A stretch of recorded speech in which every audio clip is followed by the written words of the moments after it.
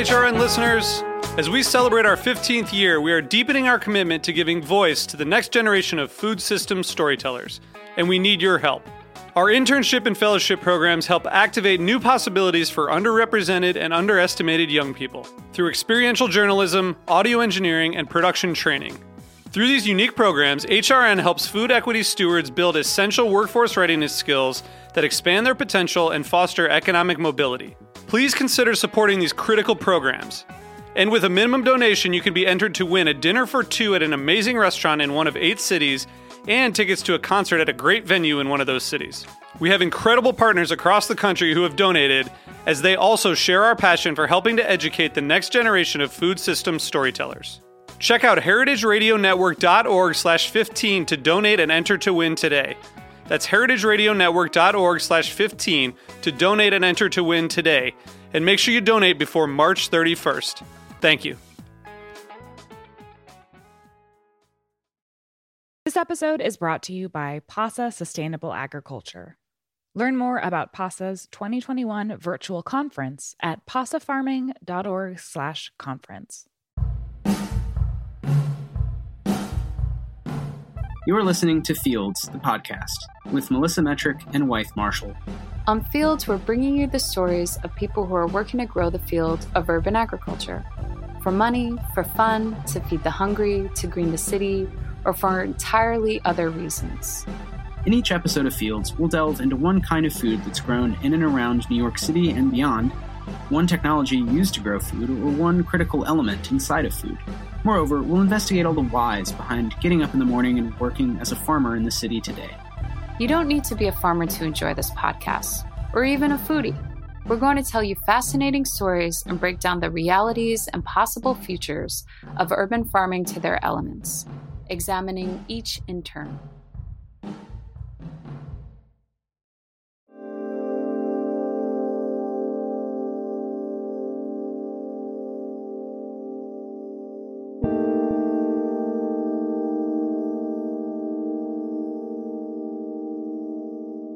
Hey, I'm Wythe Marshall, and as ever, we have the amazing Melissa Metrick.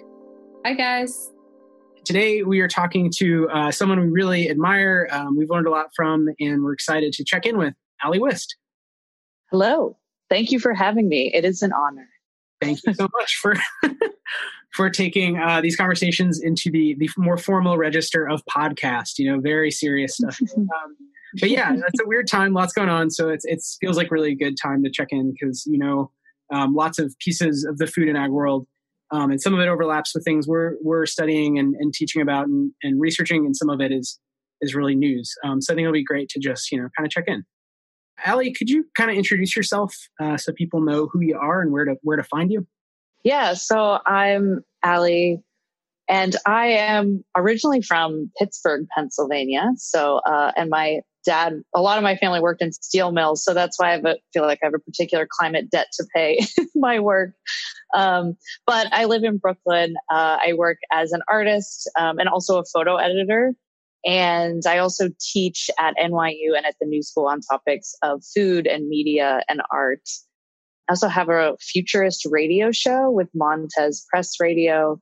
And the general theme throughout a lot of my work is sort of revealing different past and future trajectories around food and consuming. I'm really interested in timescales and how we process time and how that also ties in with authorship, which is where you get to the climate change component. But I think food brought me into a lot of different topics ranging from philosophy to the environment to nature and culture, because it is this really intimate access point.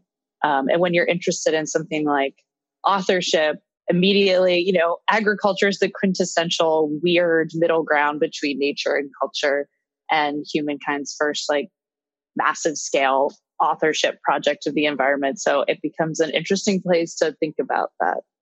Yeah, totally. It's also one of the last places in the traditional older history of ag story where pieces of the land and now seeds, genotypes are closed off and become authored by people as opposed to communally authored or really authored by capital and nature. So I definitely think it's an interesting place to go look for claims about who owns what and how things are produced. especially as we think more now about colonial settler mentalities and who was the author of our food system and who gets to say what food culture is. And the GMO component is really interesting. I was thinking recently, another artist brought up the idea that like architecture, if we think broadly of architecture just as authoring space or creating different kinds of spaces and ways we engage with our environment, you could kind of think of GMOs as a form of architecture in how they control the spaces of our food system and how we engage with it.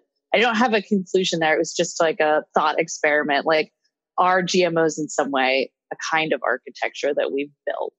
Yeah, I really like that idea of the intersection of agriculture and architecture. That's kind of at the core of my own work. And it really makes me think of the Chinese artist Hu Fang, who has this amazing, really short book called Towards a Non-Intentional Space, which is all about this question of, it's based on his conversations with the Japanese architect Fujimoto So.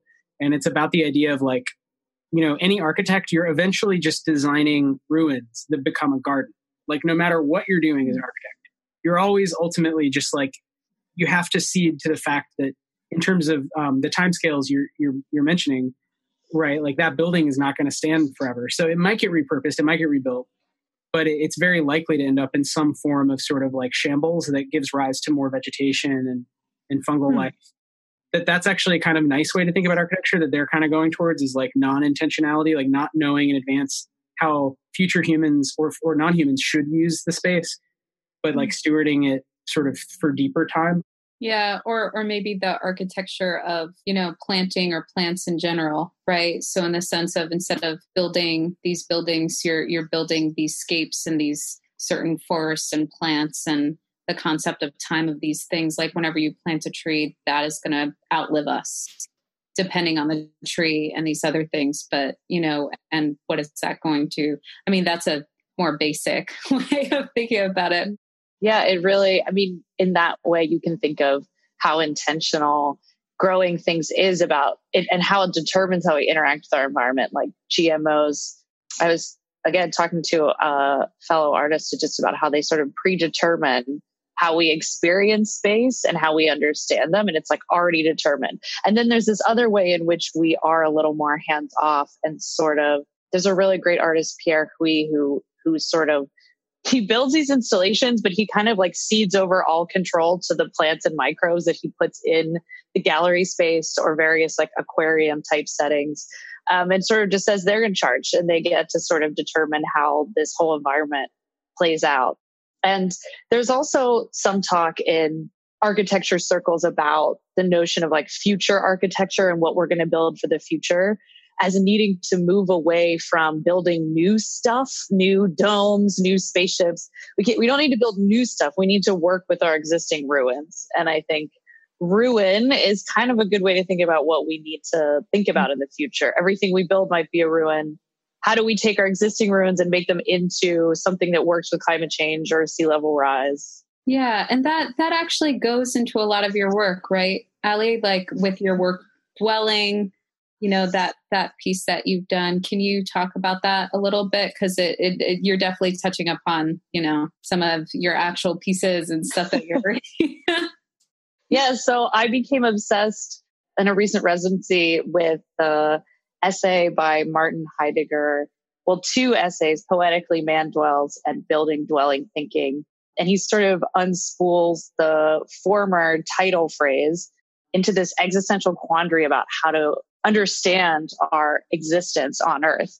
And it's a question that's familiar to, I think, a lot of us engaged in questions about how do we live through the sixth mass extinction? How do we live through a climate crisis? And while he's speaking in a philosophical manner, I think we can actually now look at it really practically. And I was spending the residency in a dome structure that was built by a futurist architect. And it got me thinking about what futurist building actually should entail, and that dwelling and our experience of dwelling on Earth as a mortal actually has to be entangled with our environment. And so it was sort of an essay, photo essay, and some artifacts, mainly rainwater collection and foraged clover tea, foraged wood sorrel jello, and a couple other items. But the overarching project really kind of looked at how dwelling would encompass paying attention to our environment. It would encompass more attention given to embodied cognition as a way of learning about our environment and sort of recognizing entanglements. How do you pay attention to a glacier? Well, you have to pay attention to the rainfall in your backyard. You can't pay attention to climate change if you've never paid attention to a tree. So it was a lot of those kinds of things and suggestions, sort of invitations for people to practice foraging, not as a way to sustain themselves, but as a way to conceptually engage in an ecosystem. And with the idea that you actually learn something from a sensory engagement with a plant that's not cerebral. So actually being in it. So there is a sense of observation, right? But then it's also interesting because when you're observing, you're almost stepping outside of it, but you're also talking about this other concept of being in it and observing within it, if that's even observation anymore. Does that make sense? Yeah, it is. It's like a weird fluid. You want to engage in sort of almost a Buddhist practice of like being within the ecosystem you're in and really taking part of it and noticing that a smell isn't just, quote, over there, but then also, being super highly observant. And I think you can do those both at once, but it does take practice. And we're much more used to just seeing and naming things and keeping them over there. I was at a conference about technology and biology in Panama, and it's very interesting to spend a bunch of time really trying to just observe plants in an area like the tropical moist forest with so many kinds of plants where you don't have names, or I didn't have names. And I think most people who aren't professional biologists or people who've grown up in that area have names. And even many things are not described. They're not named exactly still scientifically or by Spanish or English. They might be named probably by like a native language of that region, but it's actually kind of hard to like recover names for things in that place. Whereas in most places, at least in English, I feel like I know the names for every single little thing and I knew how to find it. And I kind of have built a career on that. And so it's very interesting to flip it and really be nameless and be unable to you have to describe things in very basic sensory perceptual terms. Something like you said, it smells strongly or not, it's bright color or it's dull, it's hot or it's not. It's like, it becomes so much more about your body right away. Yeah. And I was also just thinking about the concept of time and observation in time and how we experience as humans time differently, possibly as plants. Like one of the things that I do in my intro to urban agriculture class is I really suggest this to my students to do a time lapse of their plants. And so they could see them moving. And so they actually see how these plants are these living things that are moving, that are reacting, that are a part of this environment, but they just go so slow, we don't see it within our timescape. So we use this technology to see, them move and do all these things. So it's also, again, kind of, Allie, going back into your concept of time and like time with plants and nature and things like that in general, and how our time as our concept of time or our view of time is kind of different.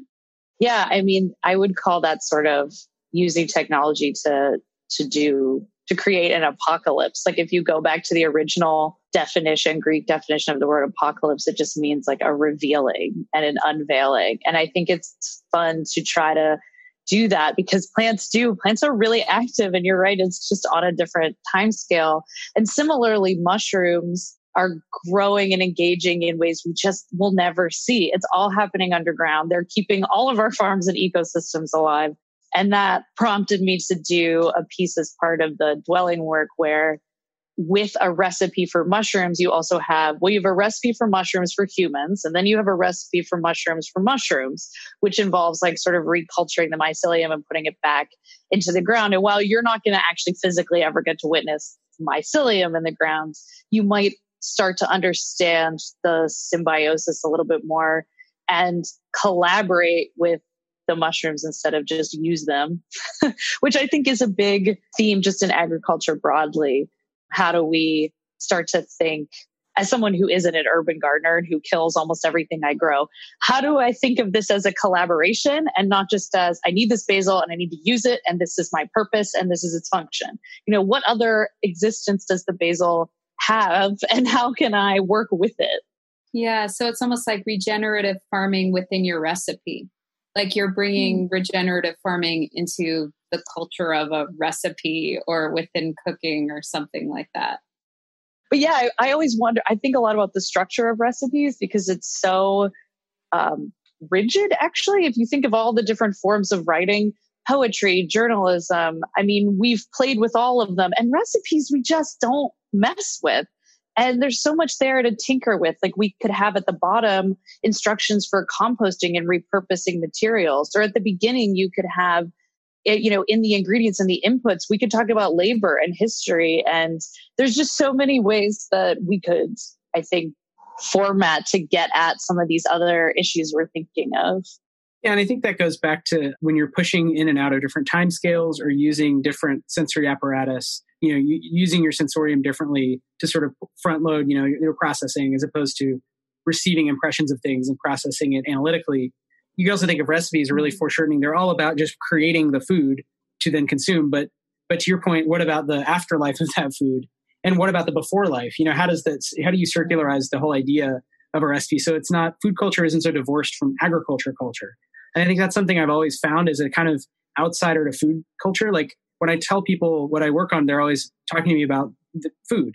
And I'm always like, I don't write about food. I write about, plants and money. They're not, it becomes food. It's for food. It's not cannabis. It's not materials. But at the same time, I find it really interesting that people really don't get these links. They just kind of, I don't know what they imagine, like where food comes from. But I love what you just said. Could a recipe always kind of have these other like boxes around it? Could it just kind of segue into other conversations more naturally? So even just what you did with recipes for non-humans, I think is a nice way to kind of reframe that and push people a little. That should, maybe there's a recipe collection book out there to be worked on, just throwing it out there. I know, I'm thinking, and I also, in a residency group where we talked about a CSA so CSAs get you closer to stitching your consciousness back to a farm in a way. We spent decades separating ourselves from that space. And CSAs get you a little closer. But what if the CSA also had, I don't know, some of the dirt and soil from the farm or a poem in it, or there's just a Zoom link and you can Zoom with some of the farm workers. We were trying to, in this residency, think of other ways that the CSA box could incorporate the culture of agriculture and not just have it, again, feel like this transactional product that's delivered to your doorstep. Contactless delivery, help us all.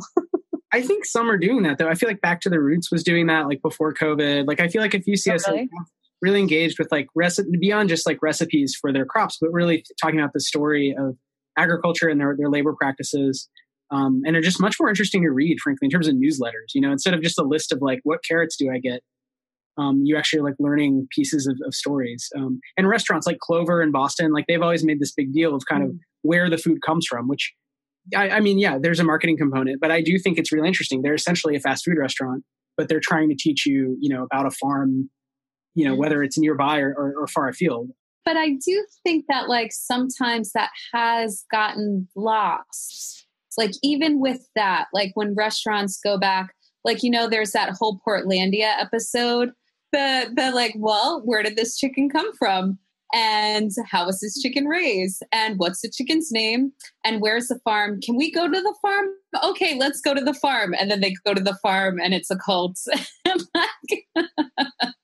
But I also think that like, it's good to have these connections to farms and things like that. But again, it's like, hey, I was a gardener for a restaurant for many, many years, and we just did like supplemental growing and things, but I just don't want that to be a way of like greenwashing, or this idea of, hey, we support this, but then what are their, what are all of their other practices? And does that fit into this dwellings concept or something else, That's a really good point because I think menus in particular, as opposed to recipes, are a form of writing where restaurants are trying to communicate their values. So there's a lot of the Portlandia they're so esoteric. Some of them are so enigmatic. You're like, ooh.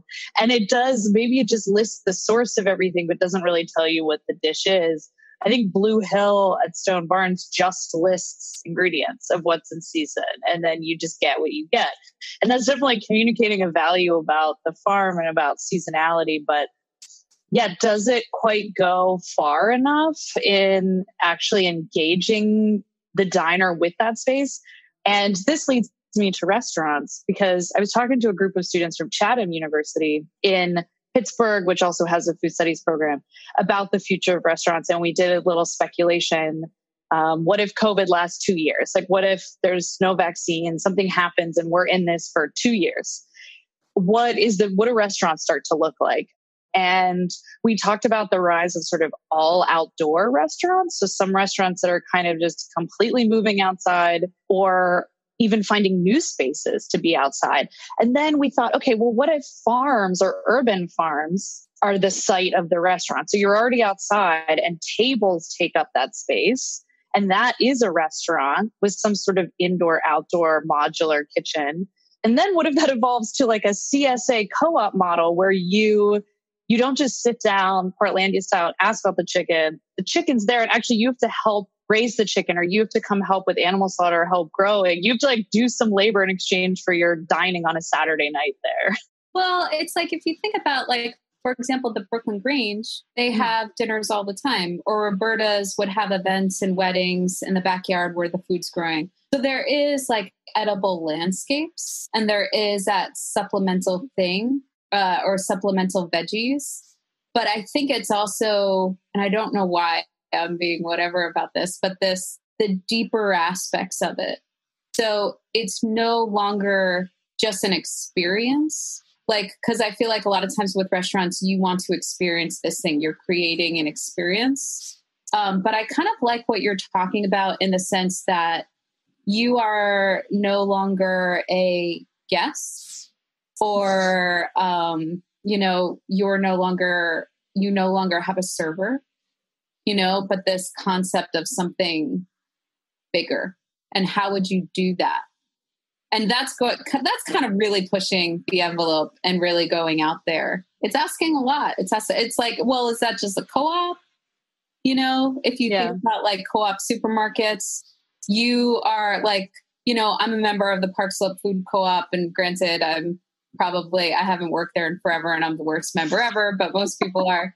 But it's such a different experience when you're going to have to do that shift and fill up those, shelves, or you're going to have to unpack the veggies. So when you're a buyer, you think about it in a very different way, because you are a part of that system that replenishes it and helps it run. I just keep thinking of you saying that about service, and there are no servers and service in a context like that. And my mind just keeps going to some memes I've seen just about how Americans really need to be served. Like we're so desperate to get back to restaurants, and there's something there about wanting to be served. And like, does a co-op or CSA combo model not actually fulfill this like deeper need to just have someone serve us and like not be involved in it? I think there's kind of a willful disconnect.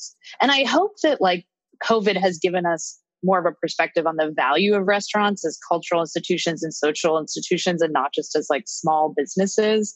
And, I think we used to walk into restaurants just expecting this really straightforward service, but service and being served was never straightforward. Hospitality can be a really deep act of care. Feeding someone is an intimate act. Being served is intimate and not transactional by nature. So I've just been thinking a lot about that as to how we go forward. Is there more empathy in these spaces? Do we understand being served? Especially now that we feel like servers are putting themselves at risk to serve us. It's a very different relationship, I think. Yeah. I think that's where my mind goes, is that it's all about changing the categories. So it's not, it's greenwashing if you maintain the old categories of everything is a commodity or a service, and it's all transactional. And then all these epiphenomena are just used for purely cynical marketing reasons. Whereas I think what we're more engaged in is looking toward bigger social transformations that would have positive impacts on people, but also on the living environment. And that, well, what do those look like? And I think like, it's one thing to say a CSA is a good model for business. It's another to be committed to working with local farmers as a business. And it's similar. I mean, it's one thing to tell a story on a menu in a cool font to make it evocative to order the whatever canapés. It's different to actually like try to educate, have your praxis be about educating consumers. And what does that look like with COVID? I think it's really interesting, this whole question of service, because we're seeing actually the success of logistical capital, which is you can get all your food without any of the restaurant culture. You can just get food delivered to you or whatever, pick it up. And people, as you said, are hungry for more than that. So what is that other thing? And if you actually break them apart, maybe it isn't that restaurants are small businesses, or maybe it's that communal dining isn't just a restaurant experience. It's not transactional. And I think lots of other cultures around the world probably to varying degrees have learned that lesson better or have not lost it completely, which is like communal dining doesn't have to be going to a restaurant and spending a bunch of money. I think that's when I grew up, at least like in the 90s in the urban South, that was the only, the family meal was like in front of the TV. So there was no other model other than going to like, I don't know what, like a Red Lobster, a Shoney's. And I think the New York version of that is much nicer, but going to Blue Hill, is it really, to your point, it could be teaching you something, it could not, I think. And I think it's depending on that category. So I really like sort of focusing on service. It's not something I think about. I mean, you all have such different, deeper experiences with restaurant culture. I think, Allie, that's why I wanted to talk to you today, was just, what is going on with restaurants? Kind of like interesting. So. Oh my gosh, I don't know. It's all over the map. I mean, I've been hearing of this. So ghost kitchens, I hadn't really heard of that term, but ghost kitchens are becoming really popular, which is, well, there's virtual kitchens and ghost kitchens. Virtual kitchens are sort of like where one place, like a pizza place, will make pizza, but they'll also make 4 other types of food that you can order on Uber Eats. So they might also be making they might have like a milkshake storefront and then a halal kitchen storefront. They're like making multiple restaurants at once, and then the ghost kitchen is only online and to-go orders, no dine-in space. So they're physically making it in a place that has no like dine-in atmosphere or whatever. So you're taking away the decor, the tables, the human faces that work there, like communal dining. And so all you have to communicate with is the virtual ordering platform and then some packaging and the food itself. So in that way, you could say the taste of the food becomes incredibly powerful. But you're missing something in there that's really hard to put your finger on. And I guess that's why I keep coming back to like, what is the value that we have undervalued systemically in the restaurant industry? And I think you're onto something with the communal dining, and that maybe to-go culture and picnic culture is something will emerge as new ways for us to engage with that, because our food culture did kind of lose a sense of that without the restaurant space. That's an interesting concept. Like 2020 is the year of the picnic. Do we just reframe it as that? Yes. Yeah, it sounds a lot nicer. So much better. Wow. You should really work in or 2020 the year of the barbecue, right? Yeah. So it could be barbecue, it could be picnic, it could be, whatever, potluck, which may actually be more realistic, bringing almost your own food. Yeah. I mean, and there's a lot of different models. I saw an artist who designed a picnic blanket. It was actually like a giant circle with smaller circles around it. So you could tell when everyone was 6 feet apart. And it's like this huge blanket you take to the park, and like you can kind of use that as a marker. I mean, one thing I really love is the rise of restaurants turning into sort of like a curated general store. Some of my colleagues at Bon Appetit and I were talking about just that we didn't realize that was something we wanted until this happened, and that chefs are now curating a grocery store for you and the wine list, and sure, it's more expensive, but you feel like you're supporting a curatorial entity. Again, more similar to like an artist function, and that it's not just a grocery store. Yes, that reminds me of what Paige did with Archistratus. So she has this cookbook store, and she already had dinners, but then she just went full grocery store, still putting all of her books online, but then also, and she's curating all that stuff. So she was like curating all these cookbooks. Yeah, it's a really interesting kind of return to the role of the restaurateur and chef as, I mean, we were already viewing them as curators in a way of what was on our plate, but any really great chef will tell you that it's all about the products. It's all about the ingredients you source and the quality of them. And so if we go back to that model, then the recipe itself matters, but not as much as the sourcing. And so maybe we should be paying them to do that in a way that fits this sort of new socially distanced approach to dining. Of course, these are all the positive ways that COVID changes restaurants. They're certainly more dystopian. Well, to close it on the pot, or this I think gets a dystopian for me, but based on what you just said, I was thinking it also fits with a certain trend with, I think, millennial culture. And I can't even imagine what's happening beneath my micro generation. But, this idea of everyone needing a kind of guru or shaman, and everything is about a lifestyle choice. So it's less sort of make me food, you food sage who knows about food. I don't really care how it's made, just make me the food. It's teach me, guide me in learning about the food story. And I think that's something maybe we've come to expect. As a sort of outsider to restaurant studies, that seems like a phenomenon that's happened, and that we're realizing, again, that phenomenon is pretty divorced from the logistics of actually making the food. And you can imagine all kinds of versions where you're getting some of that lifestyle aspect, just like the communal aspect, separately from literally the food part. And to your point, Allie, maybe the biggest piece of that actually is just sourcing, is like, where do you get good food and how do you get it in a way that, is, cost effective and, works for you. So it's super interesting sort of breaking out these like assumptions about like what a restaurant is or does.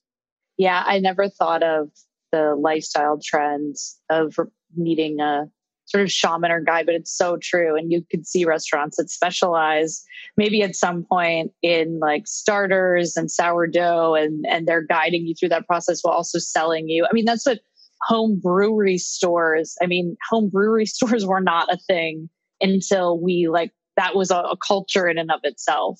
And so, yeah, I think that's actually quite spot on.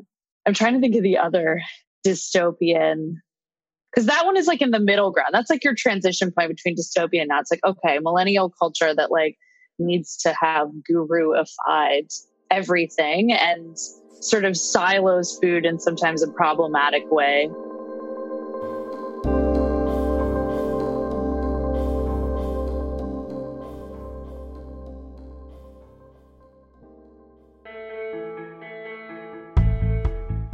This episode is brought to you by PASA Sustainable Agriculture, cultivating environmentally sound, economically viable, and community-focused farms and food systems.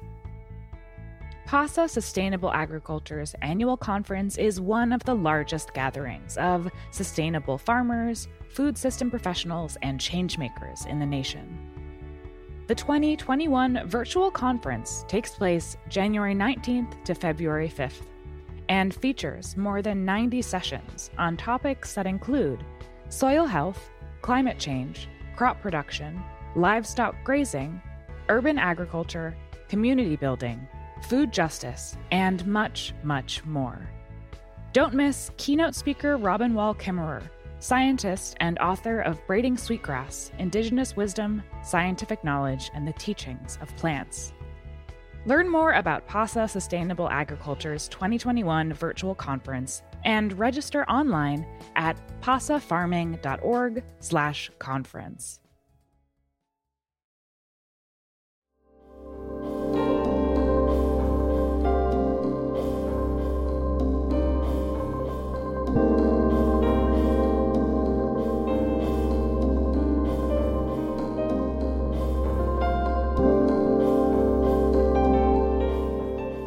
One thing that I was thinking about was like, because of COVID, when we were all kind of quarantining in our houses, so many of us maybe have realized, do I know how to cook?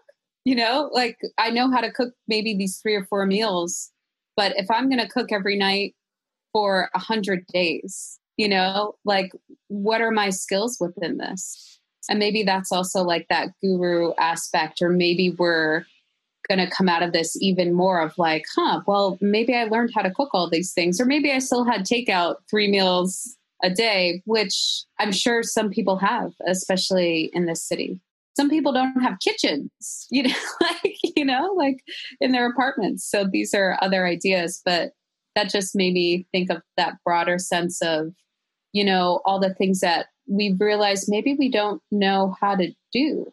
It's funny because before even COVID, I was thinking a lot about that and just about, again, going back to timescales and how we sort of absorb new normals, but we don't really think about it because we don't really process change intergenerationally, which is really great adaptive strategy for us as humans to be able to absorb new normals and change quickly.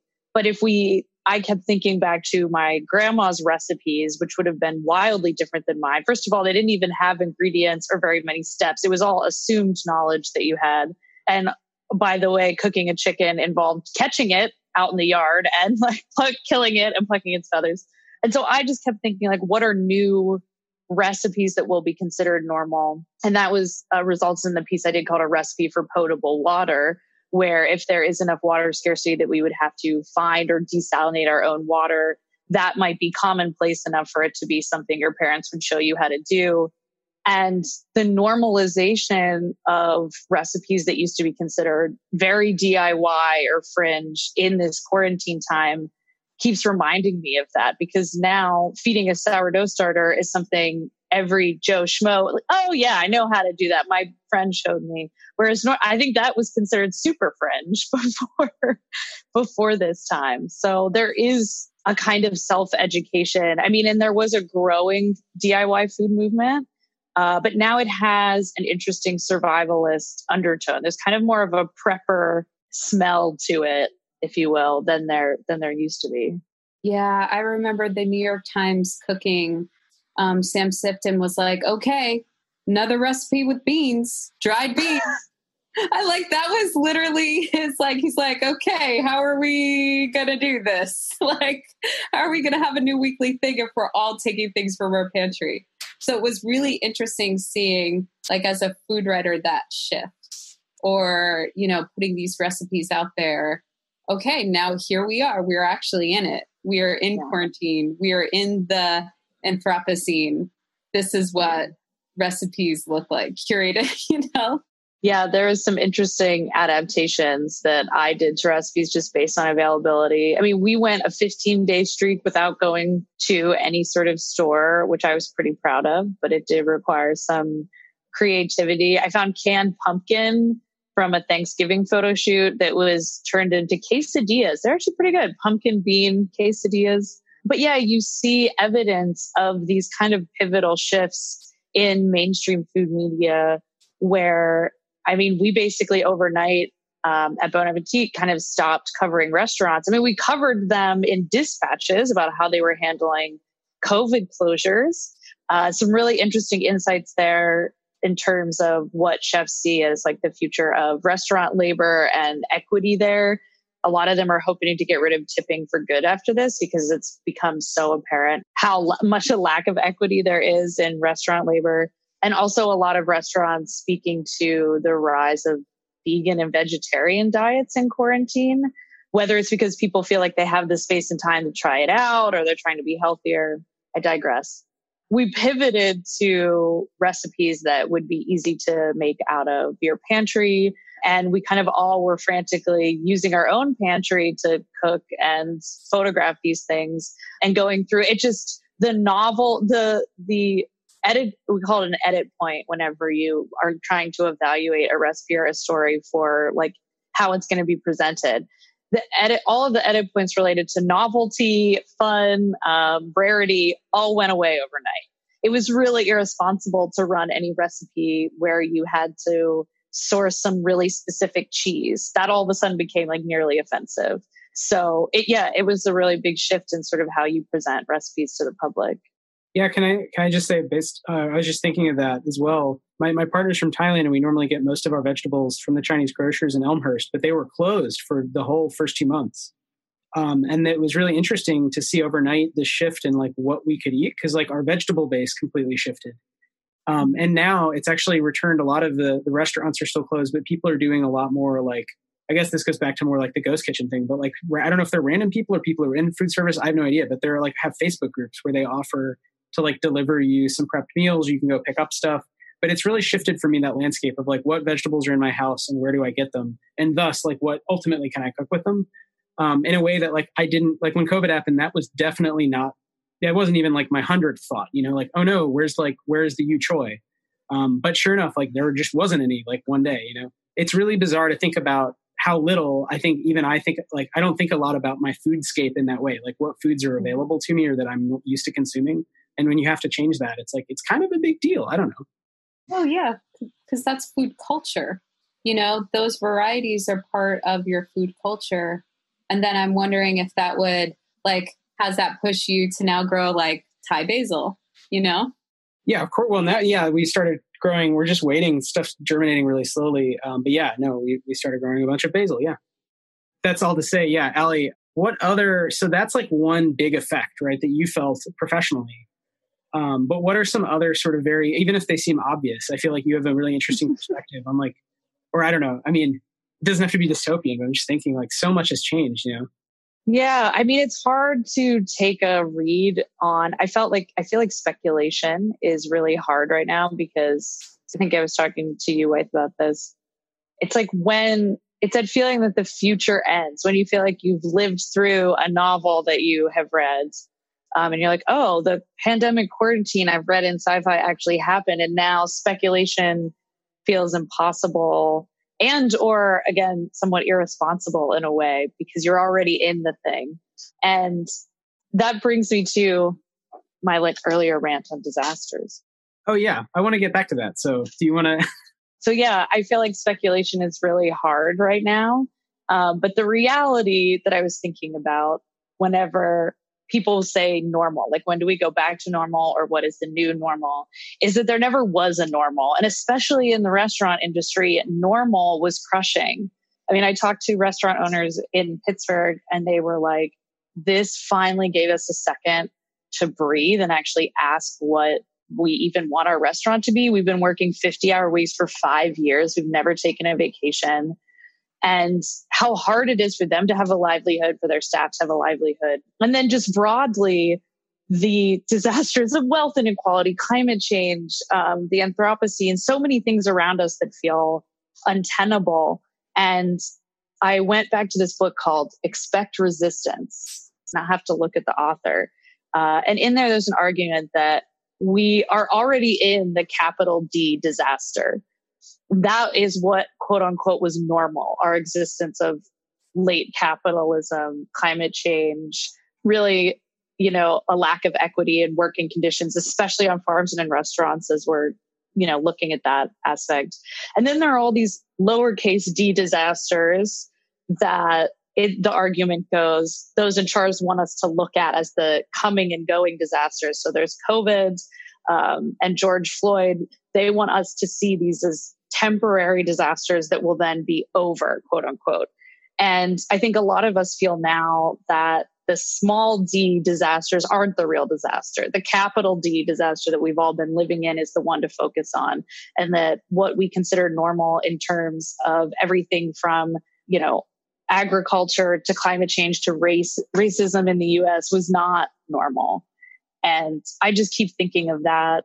And it's hard to speculate because you're like, well, could it be just completely different? It's not really about restaurants going back to trying to be the way they were. I mean, they will, but what becomes permanently pivoted for better or for worse? You know, in Maine, they have a law now that when you seat someone at a restaurant, because they're open again, you have to take their phone number and their name so that in case there's an outbreak, they get a contact tracer is on staff to then start calling everybody and find out where it came from and inform people. I don't know if it's more about sourcing the outbreak or informing people. And so there's a weird level of surveillance that's now going to be really permissible in restaurants that concerns me. And I had one student suggest that for people who were nervous about the sanitation in restaurants, that restaurants might install cameras in the kitchen that would then be live streamed online. And you could like check on your phone to see that they're all wearing masks and gloves and feel better about eating there, you know, as one potential speculation. And I was disturbed because that sounds like something a restaurant would do, like an Olive Garden. I don't know, not to hate on Olive Garden, but you know, some of those kinds of things do worry me and sort of add to the feeling that as we try to like hurry up and get ourselves back to normal, we're going to make some very weird concessions. Yeah. I mean, broadly, I think what you're saying is this stuff I'm most worried about, because it could play out different ways. I mean, it's good for people to realize, to be aware and mark that we're in, the Capitalocene or Plantationocene or Anthropocene. And if COVID becomes the mark for it, for most people, even as scholars debate, the golden spike moment being, plantation economies or coal at Newcastle or the radiation spike after the Trinity test, the real one might be, for most people's consciousness, COVID, and holy crap, our world is actually very fragile. Logistical capital is incredibly fragile. So that's kind of a good outcome, in that it is fragile and we are screwing it up, and we are, we have to change stuff. But as you bring up, the downside is that it really re-entrenches this crisis narrative. I think in the social sciences, like Janet Reitman writes a lot. She wrote an amazing book and some popular articles about crisis. And this idea of crisis is this like permanent tool by which the neoliberal state gets to sort of create exceptions. There's always a problem that means we can't do governance as usual. We can't have a normal social contract. We need to privatize something to just create a fast solution. So tech companies, we're just going to need you to surveil everyone in every restaurant because, hey, there's no time to really figure out anything else better. We don't even have time to like do elections right. How would we then, govern?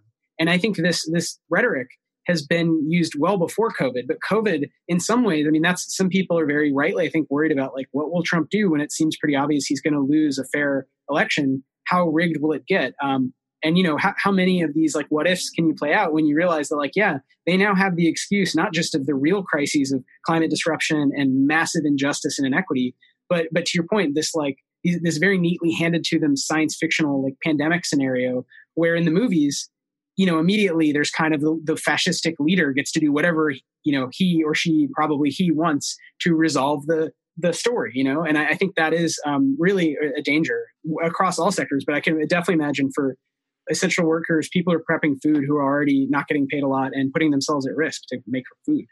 Yeah. And also just a sense of like ICE, think of service workers, think of people who are working in the kitchens, think of people who are wiping the tables down, think about people who are bussing the tables, think about people who are cleaning those spaces constantly. They are the new essential workers in a way, keeping the population safe. But then if there is all of this monitoring, are they going to want to go back? Because in them going back, are they actually putting themselves at risk at a whole nother way, not only getting COVID, but also in the sense of if they are not like an illegal worker or if they're, if they're not a legal worker or these other things, that whole other aspect of it. Or if the Department of Health is watching all of these videos, like all of this other stuff, which the Department of Health is there for the public, but it's like usually you get a visit from the Department of Health, the whole kitchen is freaking out and then they go and then you get your grade. But if they're watching all the time, like who's also going to want to work in those conditions? I know it seems we've justified surveillance in the past. I mean, this is like post 9/11, how much surveillance we justified under the guise of safety. And you can even see like how convenience foods and frozen foods and a lot of processed foods that are bad for us were pushed as a technological solution to the harder work of dealing with the fact that women wanted to and had to enter the workforce in different ways. And instead of the hard conversation of how do we divide labor in the household, industry stepped in and said, no, it's fine. Just take this frozen dinner and this technology and these machines, and then you'll still be a good mom and still be able to put food on the table. And we won't have to do the harder work, the cultural work, the societal work. So it feels again, sort of like you're pointing out that situation where we're going to have the tech companies rush in and quote, do the work for us or make us feel safe and help us get back, quote, to normal. But I was thinking the same thing of just how disproportionately this would impact minorities and immigrants, not only as labor in a lot of these restaurants that could be part of a new surveillance system, but also just Black restaurant owners, restaurants owned by people of color. Since there's a systemic lack of access to capital and resources, those folks will be hard pressed to reopen or open anew. And the added layer of surveillance, like you point out, for immigrant communities is just, I don't know. I just think it'll really disproportionately affect those folks. Yeah, and this is where it intersects with other stuff going on, because the tech companies just announced that they're not going to work with law enforcement with facial recognition AI anymore. Or they're putting, they're doing slightly different things, but the big tech companies all agreed to at least put a moratorium and or like go back to the roots about, why they're doing facial recognition and how that could be used by law enforcement, because they've been within their own ranks. People have come forward and said there is so much algorithmic bias. This so disproportionately gets it wrong when it comes to non-white people. That, why would you ever use this software? It's garbage. And, I'm not saying that will happen or even could happen with restaurant surveillance, but I wonder if that could, how much can we begin to link up these like justice issues? And I don't know. I guess, Allie, what I'm trying to turn towards is like, what should we do? What are some things that you've seen that like, I don't know, someone listening could participate in, or what do you recommend? Well, my first thought is that, especially when we talk about facial recognition, there's this bullshit assumption that has to do with Ray Kurzweil. So there's this assumption among technologists based off of Ray Kurzweil that there's a natural evolutionary progress of technology where it's going to happen anyway, so we might as well do it. And this is an argument for Clearview AI, who developed unprecedented and massive facial recognition database. And the thought is, well, someone's going to do it. And so we're going to do it, quote unquote, responsibly. And when it comes to many facets of technological progress, I feel like people use that as a justification to do things that are really questionable. And I immediately just think of things that we already do regulate that we didn't let get out of control. There's a lot of technology in agriculture, in drugs that we have regulations on it. We stopped certain aspects of quote unquote progress because we realized they weren't benefiting society. I'm not trying to be a Luddite, but I think that a lot is justified under that guise. I think people should question technological progress and question what we define as progress. And I think some of these COVID quote regressions, things that we've pedaled backwards into cooking for ourselves in some ways and re-engaging with food in a different way, is progress for us as a society and a culture. I guess I don't have a lot of specific recommendations other than embracing nuance in technology where you can, and not wholly rejecting things, but also not wholly embracing technology as a solution for very contemporary and modern problems, but ones that still might require, nuance or a more complex approach. My general recommendation is always to people to find ways to grow and engage with their food system and smell things and notice the smells and tastes of their environment and their food system. That sounds really obvious. Of course, you taste food that you order takeout, but as much as we can to engage with the people and the places it's coming from, because if we allow this sort of the umbrella of contactlessness to pervade every aspect of our food culture, we lose a lot. Yeah, Allie, in you telling this, it kind of brought it back to the idea of your work on dwelling, and in the sense of not observing ourselves so much, like not watching ourselves so much, not using technology to watch ourselves as much, but actually observing the world, the food, the things being grown, being immersed, entangled within that. Yeah, I think our ego gets in our way all the time, which is an ancient problem. That's nothing new, but technology maybe makes it easier to indulge in our own lives and our own selves. But yeah, we need to find ways to re-entangle ourselves with our environment, even if that's just our city block. There's an amazing cookbook called Eat Your Sidewalk, which is sort of a conceptual way to engage with your sidewalk in that way. And yeah, I'm trying to figure out for myself what that means. I'm kind of working on trying to figure out how to distill the sense of different landscapes, including like soil and weeds like dandelion, but try to preserve them in a perfume or an oil-based perfume of some kind of format with like a high cultural value, but have them be smells of our environment. Ooh, wait. So, sorry. And I know we need to go soon, but in that, maybe you could make perfumes. This takes it to another level, but of bacteria. Because like bacteria is the thing that makes that soil smell. that fresh rain smell, that rain, that smell after it rains. It's a bacteria. Ah, I love that. I don't know how to do that, but I will work on it. You'll grow those bacteria. You're pretty much making soil perfume. That's what I'm telling you. Yes. Well, you can also engineer, that's, to GMOs, that is a petrichor is the chemical, and you can engineer the pathway to create petrichor. And that's like an iGEM project. Just throwing it out there. Sorry, Allie, what were you going to say? No, I love thinking about these things because I think it's really hard to get at what we should look at to make sure our food culture, when we rebuild our food culture after quarantine, and I mean rebuild public food culture, I think we've all re-engaged in our domestic food culture in a very real way. How do we build it in a way that it's what we want and it isn't just like a weird plexiglass maze of surveillance? And so I think by engaging safely with as many smells and bacteria and people as possible and not, I think that's probably the path forward. Yeah, I like that. I think about different levels of intentionality. And I think something your work points to, as we said, is levels of intention with regard to time, but also, for example, sociality. So on this call, we talked about, being intentional about eating with as opposed to eating alone, or cooking versus being cooked for, being served. And these kind of experiences, which often I think we just kind of flatten it all. And it becomes about that kind of critique of consumer society problem of having infinite choices, but only on one level. So you're always going out to eat at a restaurant and you can eat anything in New York that you want up until COVID, but you're not really engaging in different forms of sociality necessarily. Sometimes you're alone or with a friend or whatever it is, but you could be more intentional actually about the things that matter more, the affect. What is the point of not just fueling your body, but creating these kind of ritual moments? Whether it's even if you're eating with someone over Zoom. I don't know if you guys have had an experience of talking to a friend or family and you're both eating, but you're not in the same room.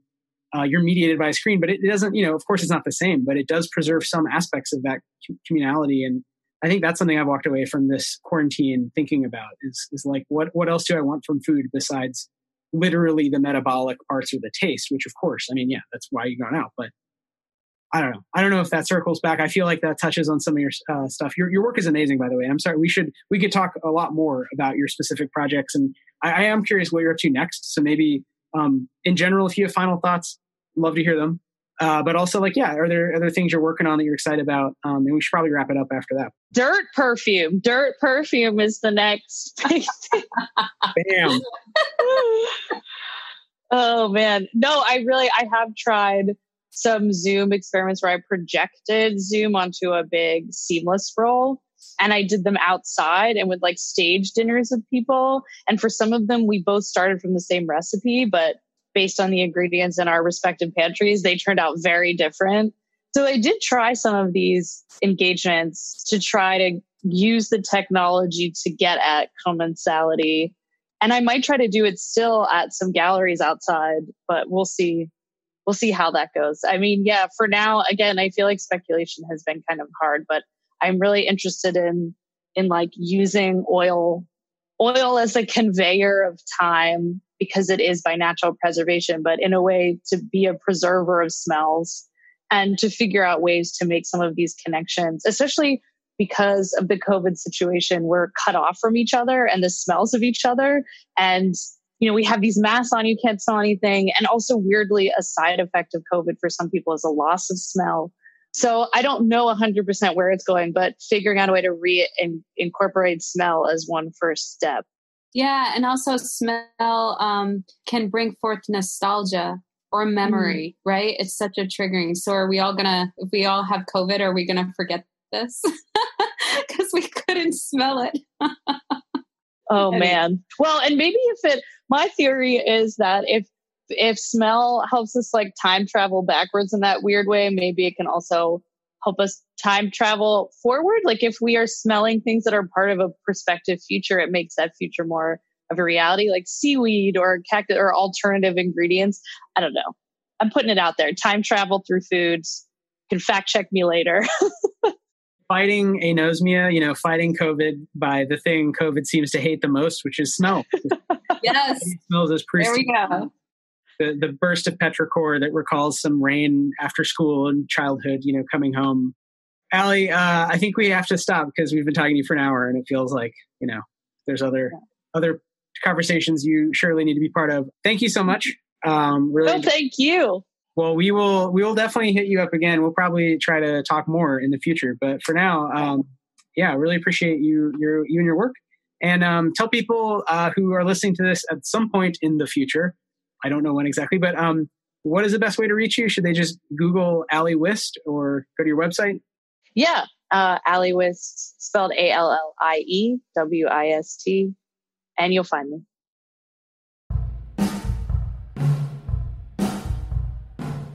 Thanks so much to our guest, Allie Wist. Field's theme music is by Sam Tyndall. Our wonderful producing engineer is Liam Werner. And another big thanks to Liam Werner for the music on this episode. Fields is powered by Simplecast. Thanks for listening to Heritage Radio Network, food radio supported by you. For our freshest content, subscribe to our newsletter.